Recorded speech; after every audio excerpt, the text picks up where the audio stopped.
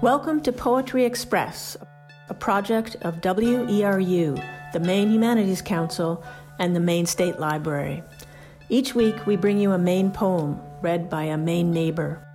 This week's poem is Complaint of El Rio Grande for Aylin Barbieri by Richard Blanco from the collection How to Love a Country, read by me, Eve Raymond.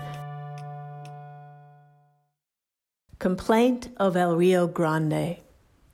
I was meant for all things to meet, to make the clouds pause in the mirror of my waters, to be home to fallen rain that finds its way to me, to turn eons of loveless rock into lovesick pebbles and carry them as humble gifts back to the sea which brings life back to me.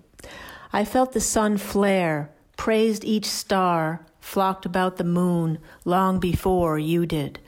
I've breathed air you'll never breathe, listened to songbirds before you could speak their names, before you dug your oars in me, before you created the gods that created you.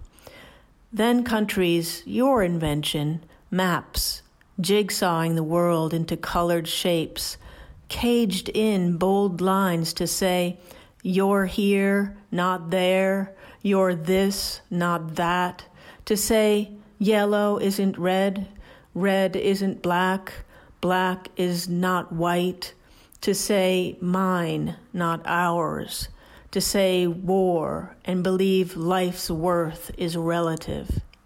You named me Big River, drew me blue, thick to divide, to say spick and Yankee, to say wetback and gringo. You split me in two, half of me us, the rest them.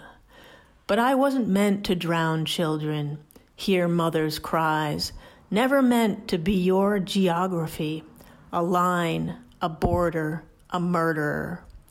I was meant for all things to meet, the mirrored clouds and sun's tingle, bird songs and the quiet moon, the wind and its dust, the rush of mountain rain, and us.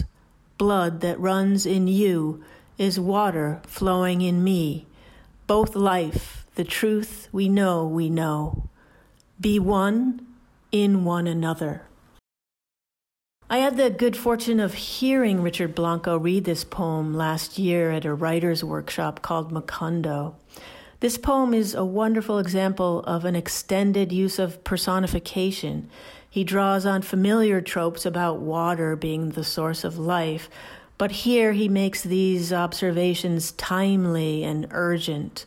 The speaker wants us to know that El Rio Grande has always been supreme and above our petty human concerns.